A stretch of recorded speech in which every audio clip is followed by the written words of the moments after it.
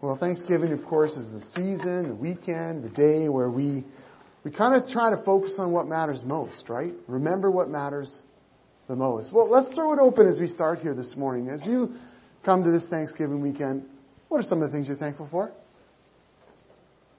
Family? Go ahead and shout it out. Weather. Free country. Free country. What? Health. Gardens. Knowing Jesus. Thanks, Ruth. Safe community. That's right. The harvest.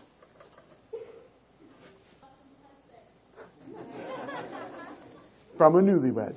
A really awesome husband. If you're passing through Port Hill, you let them know that. Yeah. Children. Friends. Excellent. Creation. The things that matter most, right? That's what we're thankful for. It kind of reminds you to kind of cut away the stuff and really what matters most. Well, you know what I'm thankful for? I'm thankful for all the things that were mentioned here, of course. Thankful for those things. But today in particular, I'm thankful for what God is doing in our congregation. I'm thankful for what God is doing in your lives. I am very thankful for that. The ways that I see you responding to the call of Jesus, wherever you're at in that journey. Some of you are further along in this Jesus journey and you've been following Jesus for a while and you're making these pretty radical, courageous steps to engage a neighbor, to start talking about Jesus, or to just make sacrifices. Some of you are early on in that journey. You've been around the church for a while and you haven't decided yet you want to follow Jesus, but you're making these steps. You've maybe decided to come to Alpha, or you're starting to read the Bible, or you're starting to have conversations. You're making steps that are courageous steps, and I see it happening. I'm really thankful for it. I see how husbands in our community are really beginning to lay down their lives for their wives, that aren't pulling this weird dominance thing, but rather seeing how they can serve their wives. I'm seeing it happen. I'm seeing how wives are learning how to really love their husbands. I'm seeing how our kids, both in our families, here in our community, how our kids are beginning to see how precious they are, how loved they are by God, by us, and how that begins to make a difference in how they think about themselves, how they make decisions with their friends. I'm seeing many of you and hearing the stories of many of you who are reaching out with courage and with grace to people in your lives. Maybe it's a neighbor. Maybe it's another parent or family at school. Maybe it's a work colleague. Ways that you are serving, are letting Jesus make changes in your hearts and your minds. You know, some of these things that you believed for a long time, and suddenly as you hear Jesus' words, as you begin to let Jesus lead in your life, you begin to realize, well, I've held this for a long time, but it's not true. Or I've believed this for a long time, and it's actually harming me. And you're beginning to let go of some of these things that have been destructive in your life. This is awesome stuff. I'm very thankful for it. Seeing how some of you are beginning to let God break the chains of addiction in your life. Seeing men come to receive forgiveness and women receiving forgiveness for maybe some past things that they've done. They've been carrying around with them for a long time, and they finally realize God has forgiven me for this, and I can also be forgiven. I can forgive myself for this, you know. Seeing people begin to receive healing for wounds that maybe they've been carrying, something that happened as a child, something that happened in your teenage years, something that happened in a previous marriage, whatever it is, but to see the healing begin to happen, I am very thankful for that. I'm thankful for ways that we as a church are changing, for what God is doing here in us and in our families and in our lives. I'm very thankful. Thankful for you.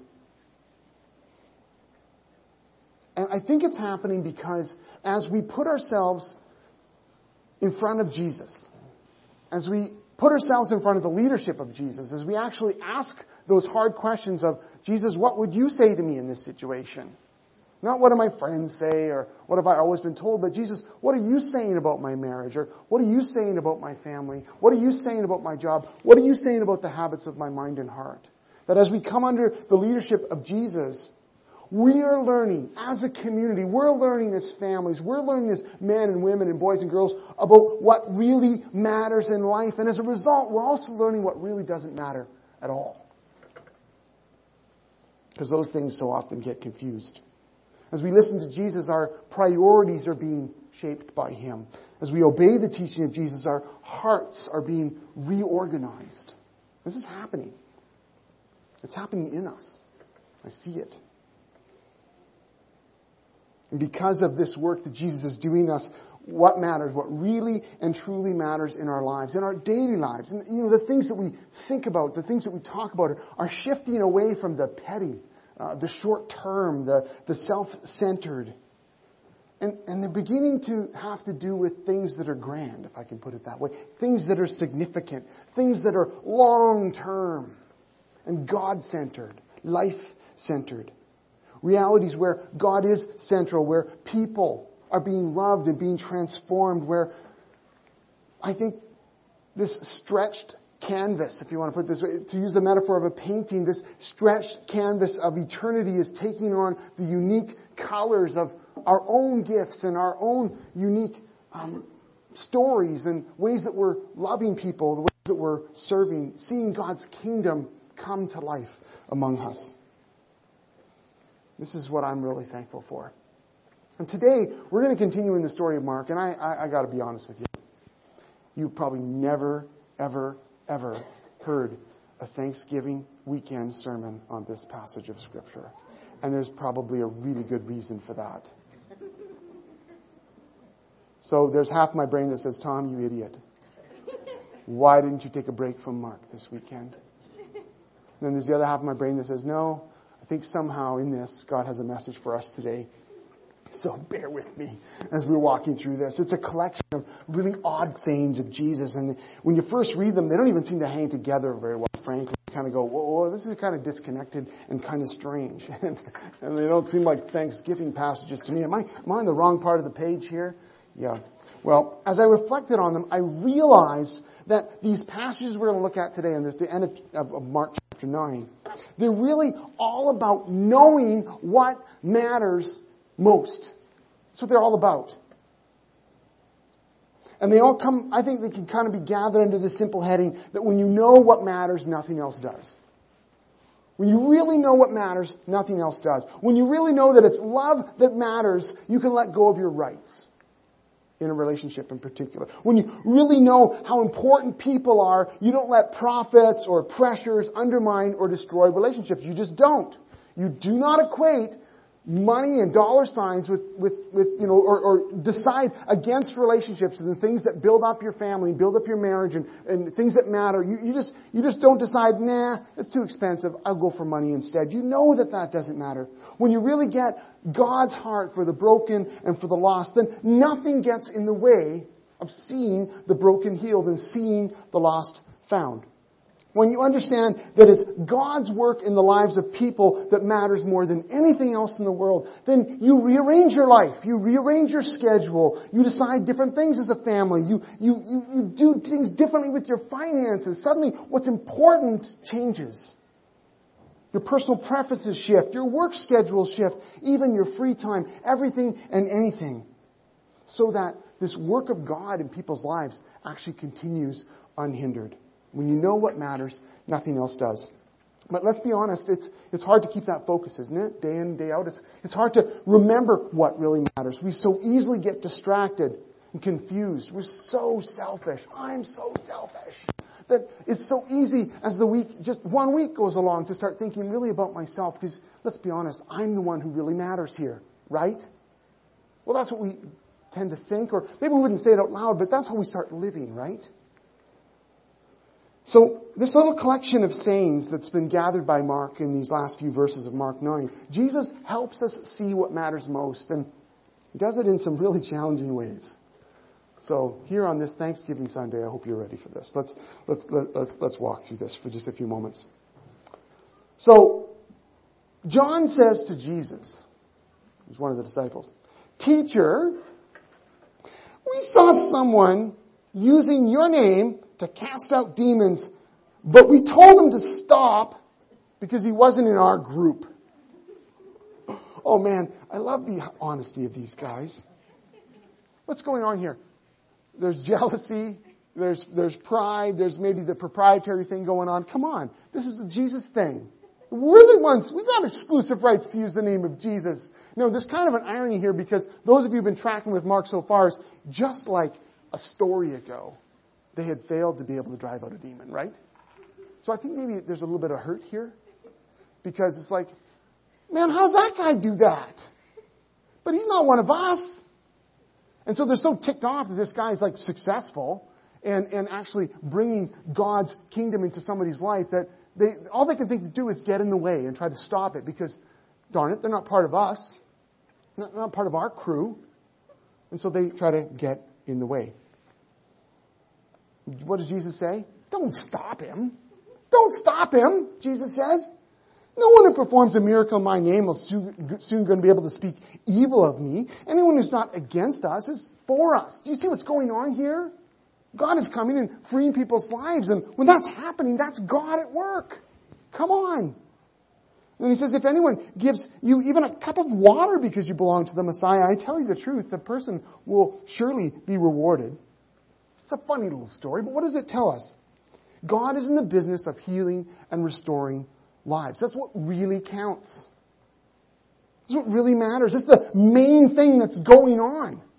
It's why we exist as a church. It's why we follow Jesus. It's what Jesus has given us gifts for. It's what He's called us into this life for, to see more lives transformed by His love and by His grace.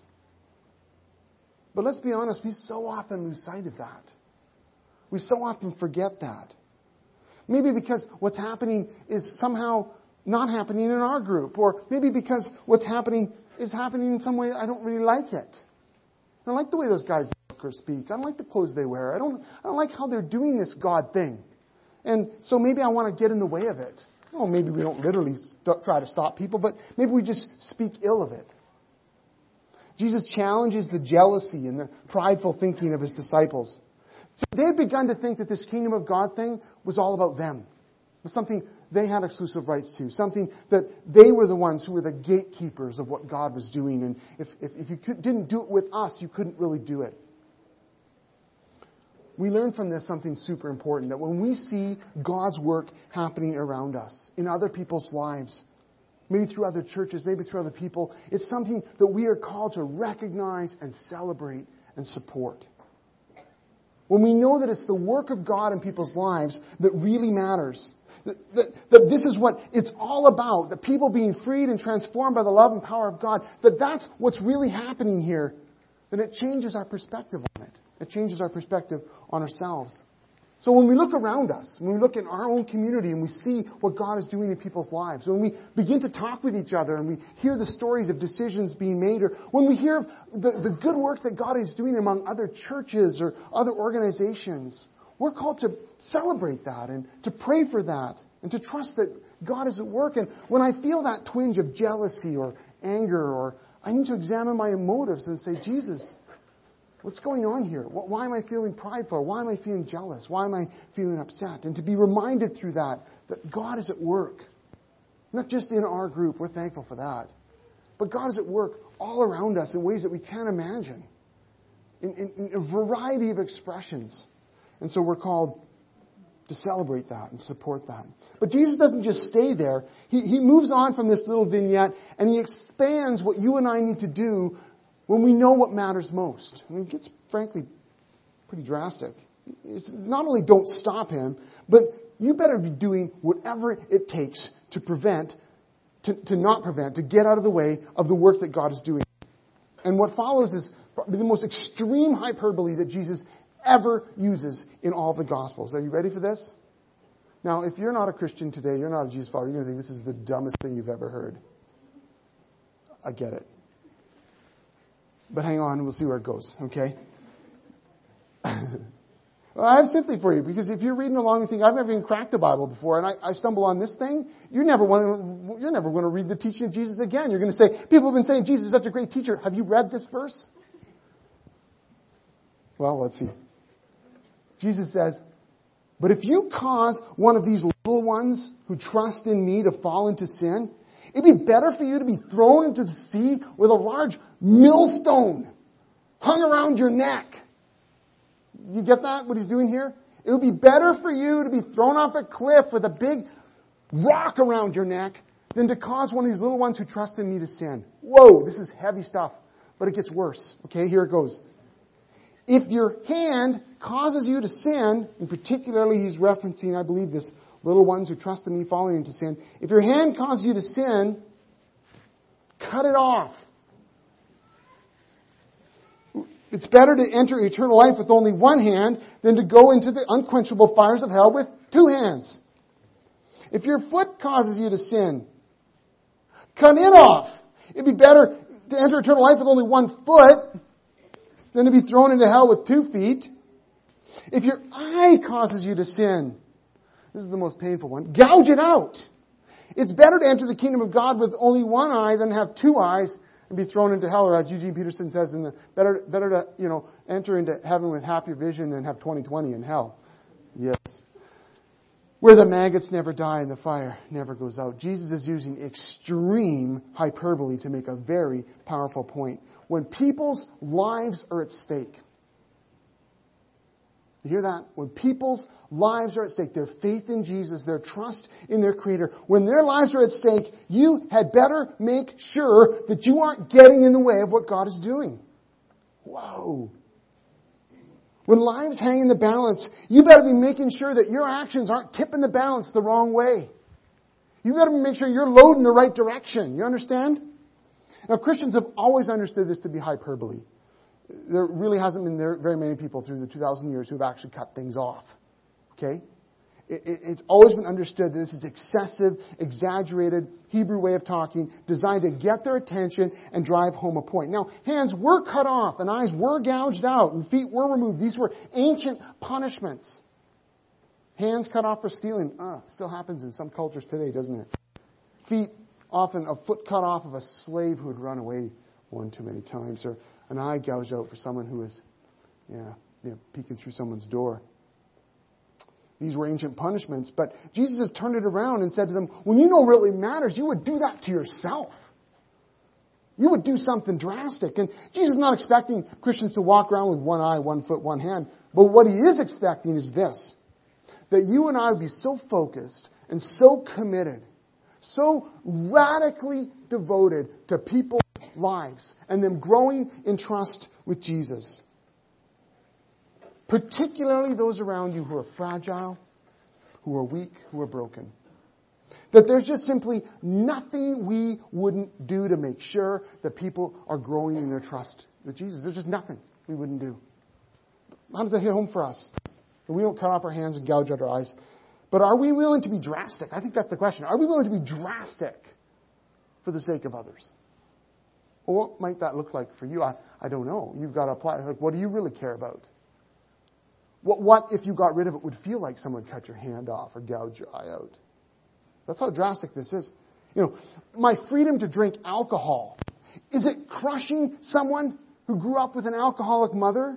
If that's the case, then I'm never going to drink alcohol with that friend again, and I'll never host a party and invite them because I love that friend and I realize that my actions could actually harm them.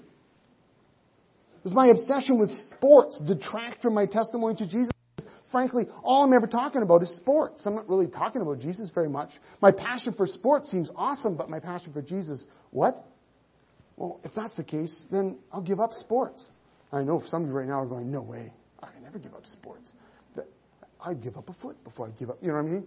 Some of you are thinking that, and see, we're getting closer to some of the things that actually matter.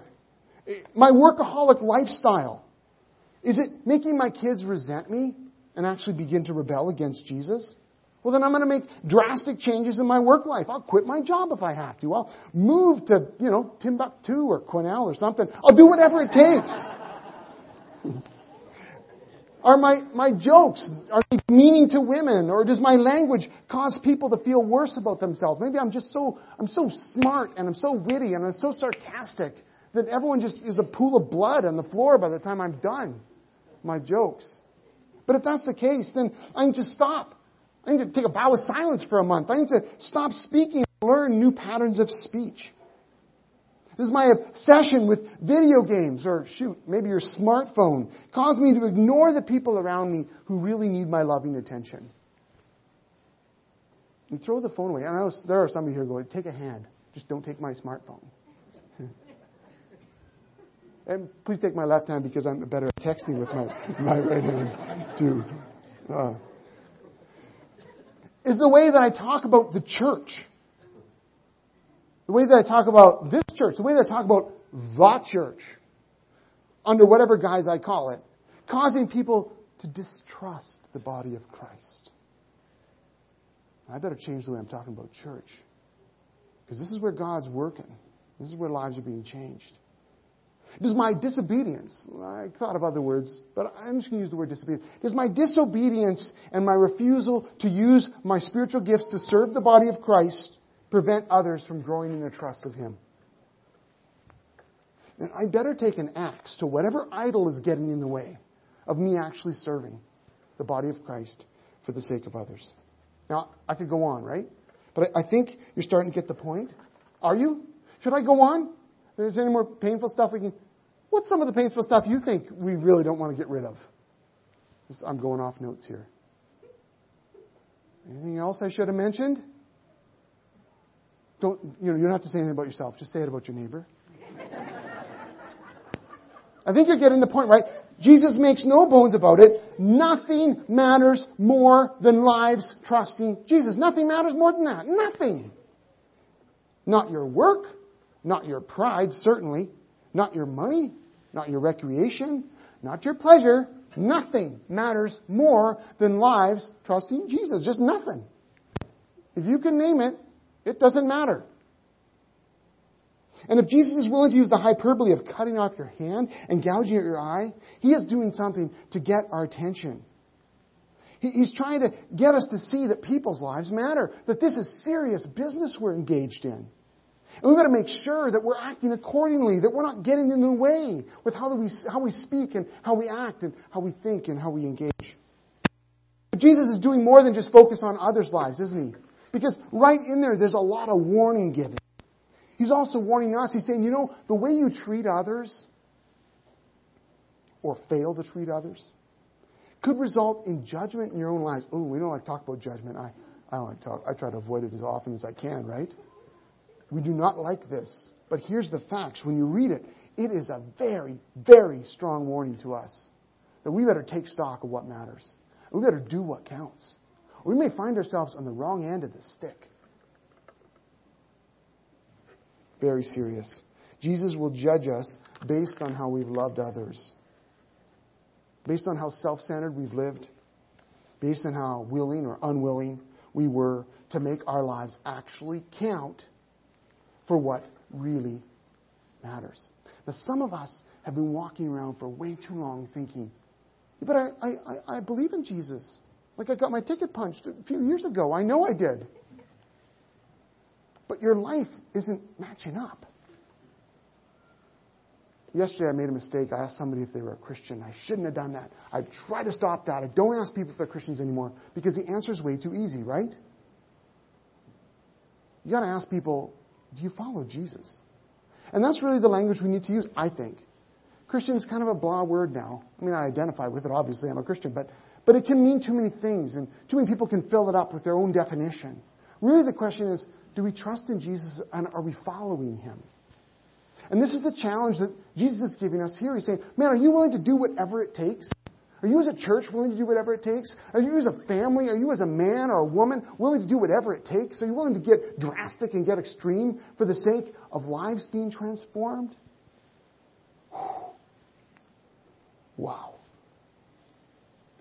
Well, I think you can see Jesus takes this seriously. He ends on this note of judgment. With that note of judgment, he kind of shifts to this metaphor of fire and salt. He says, everyone will be tested with fire.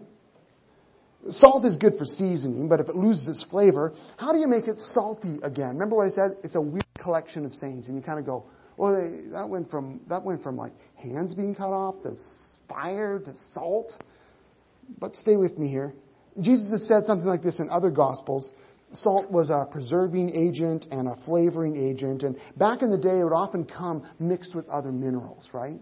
And so what could happen is that if this salt was exposed to rain or to weather, the saltiness could kind of leach away. And what you'd be left with is a residue that might look like salt, but if you were to taste it, it just wouldn't have any salt left in it. And once that saltiness was gone, the remaining residue is just useless. You just chuck it out in the driveway. There's no way to make that salt salty again. The purpose of it, the flavor, the preservative, it's no longer there. Why does Jesus say this? Because unless the disciples, unless you and I will actually get laser focused on what matters and live our lives into that, we're going to become ineffective. We might even become a hindrance to what God is wanting to do, to this real work that God is doing in people's lives. We'll lose our saltiness. And so Jesus concludes with this. He says, you must have the qualities of salt, this preserving, flavoring, this knowing what matters and living into that among yourselves, and live at peace with each other. Bring us full circle to both the internal strife that was happening in the disciples of who's the greatest we looked at last week, but also this sense of looking around and seeing what God is doing through others and feeling negative about that. To be at peace. Be these salty people who are preserving peace and are pursuing what God is doing in people's lives. I think as we follow Jesus, our life together is shaped by the only thing that really matters, and that's lives being transformed by Jesus. People, boys and girls, some of whom are in the building right now, coming to understand the goodness and the grace of God. Men and women hearing that there's forgiveness and there's freedom and there's a life that matters. That's what really counts. Being a salty church means that we pursue the mission of Jesus to heal the broken and restore the lost, no matter what it takes. So my question really is, are we going to be that kind of church? Some of you are guests here today, and maybe you don't have a church. Maybe this is a one-off. And I'm glad you're here. And I apologize again for that text. Some of you are from other places and other churches, and so the question goes out to you as to whether you're going to make your life count in your church context. But I want to ask our church, I want to ask the Erickson Covenant Church, are we going to be a church that knows what really matters? We know what really counts, and we live into that passionately, drastically even. Are you going to be a man who's so radical, willing to make such sacrificial decisions about your work, about your recreation, about your finances, because you know that the little ones in your family, the people in our church, the people in our valley, the fragile and the weak in particular, they really matter. And I'm going to spend the money, and I'm going to make the time, I'm going to change my schedule, I'm going to do whatever it takes to see life come to people. Are you going to be that kind of a man? Or are you going to be the kind of woman who pursues that thing that matters the most, and you'll forget all the extras? You'll eliminate the distractions, and you'll really begin to focus on the lives of the people around you with the eyes of God. They really matter. And then I don't want to be distracting to them, and I don't want to lead them off the garden path, or I don't want to, just by my silence or my lack of engagement, to be the person who essentially leads them away from Jesus. Am I going to be the kind of woman who cares for people with the love of God? People who've lost a hand and lost an eye, lost a foot, they really stand out. But what Jesus is asking us to do, in typical Jesus style, cuts so much more deeply than that. It matters so much more that Jesus is calling us to give up the things we think are necessary so that what is truly necessary can come to the lives of people. What kind of questions or maybe conversations should we have about this? If you're a guest here, you're wondering what I'm doing right now. We like to talk about these things in our services because you've just heard me monologue for too long. And we like to reflect on this. So are there things that come out to you, questions, maybe about the text? Can't promise any answers there. But questions about the text, questions about how this challenges you, things you'd like to bring up today. Roger, are you willing to walk around with a microphone? And that's just so we can hear, because not all of us have the same hearing ability. And so we want to be able to hear each other. So Roger has a microphone. So if you have something you'd like to say, comment on, ask a question, raise your hand high. Roger needs to see your hand.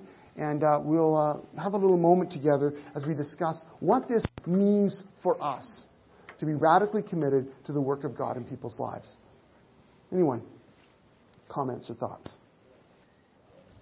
Don't be shy.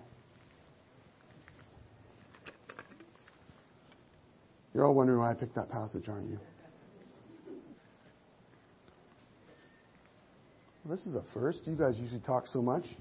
We have to shut it down because it pushes past noon. No, that's okay. That's all right. I'm very comfortable with this. But if you have something you want to say, you've got to say it now. How many of you are thinking about Thanksgiving dinner right now? Just teasing. All right, that's good. That's good. We'll have an opportunity in the future to do that. If you do have more questions, though, I encourage you to ask your friends and see what they think. You may be wondering, again, how this is connected to Thanksgiving. Like, what are we supposed to do with this? I walked away, you're sitting around your Thanksgiving meal today, and they say, hey, not that anyone ever says, hey, what did the pastor preach about? But theoretically, if someone were to say that, you'd say, well, give me that knife and I'll show you. And you'll think, I'm never going to that church. It's one way. So these are very strong words from Jesus. They're very challenging words. They're even offensive words. I get that. But I'm convinced, and here's the tie for me. I'm convinced that as I'm hearing your stories, as I'm hearing decisions that you're making, as we as a community are making decisions kind of corporately as a church, but as the body of Christ, families and friends and individuals, as you're getting together and you're digging into Scripture together and you're praying together, I believe that we're witnessing God's work among us.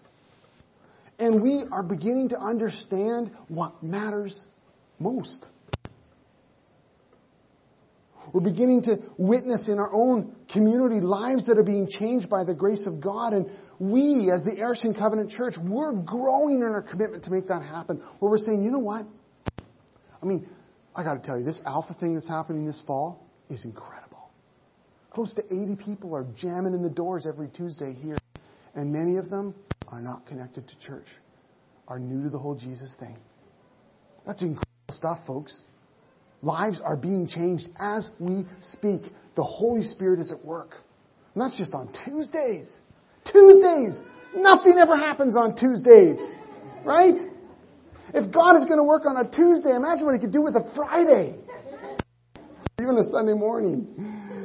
I see changes happening. I see some of you starting to make changes in your schedules for the sake of people's lives.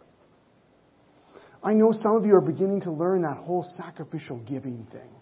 Because some of you, I heard a guy say last week, you realize that your giving, your discipleship, following Jesus thing, they hadn't gone together. And maybe for the first time in your life, beginning to go, oh, following Jesus means I have to do something with my wallet. And that's, again, cut off my hand, just don't deal with my wallet, right? So some of you are starting to make some really amazing decisions with your finances and how you spend your money and how you steward your money and how you give your money. And I'm seeing that happen. I see ways that we as a church are starting to admit our weaknesses and ask Jesus to help us change. I see how we're beginning to pray courageously for each other.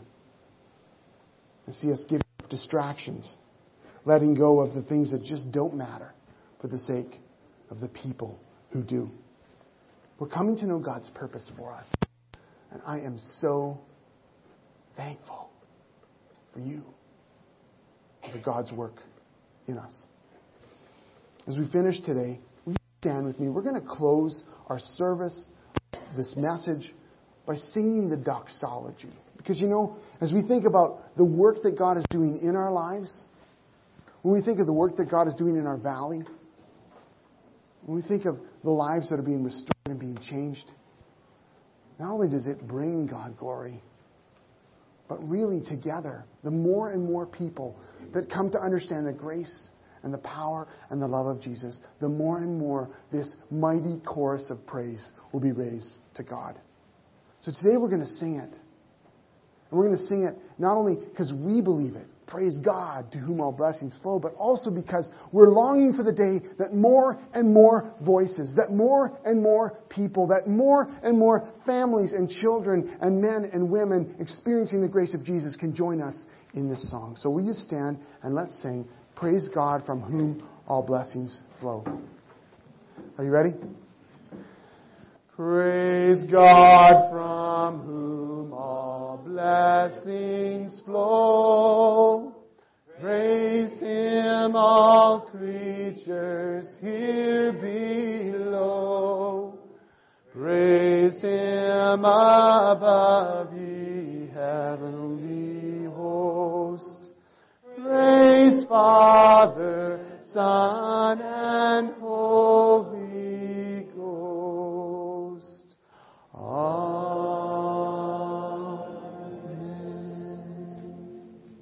Go in the grace of God this Thanksgiving weekend. And may each one of us, as we celebrate this weekend, remember what matters most and celebrate the grace and the goodness of God in our lives. God bless you. Hope you can stay for coffee.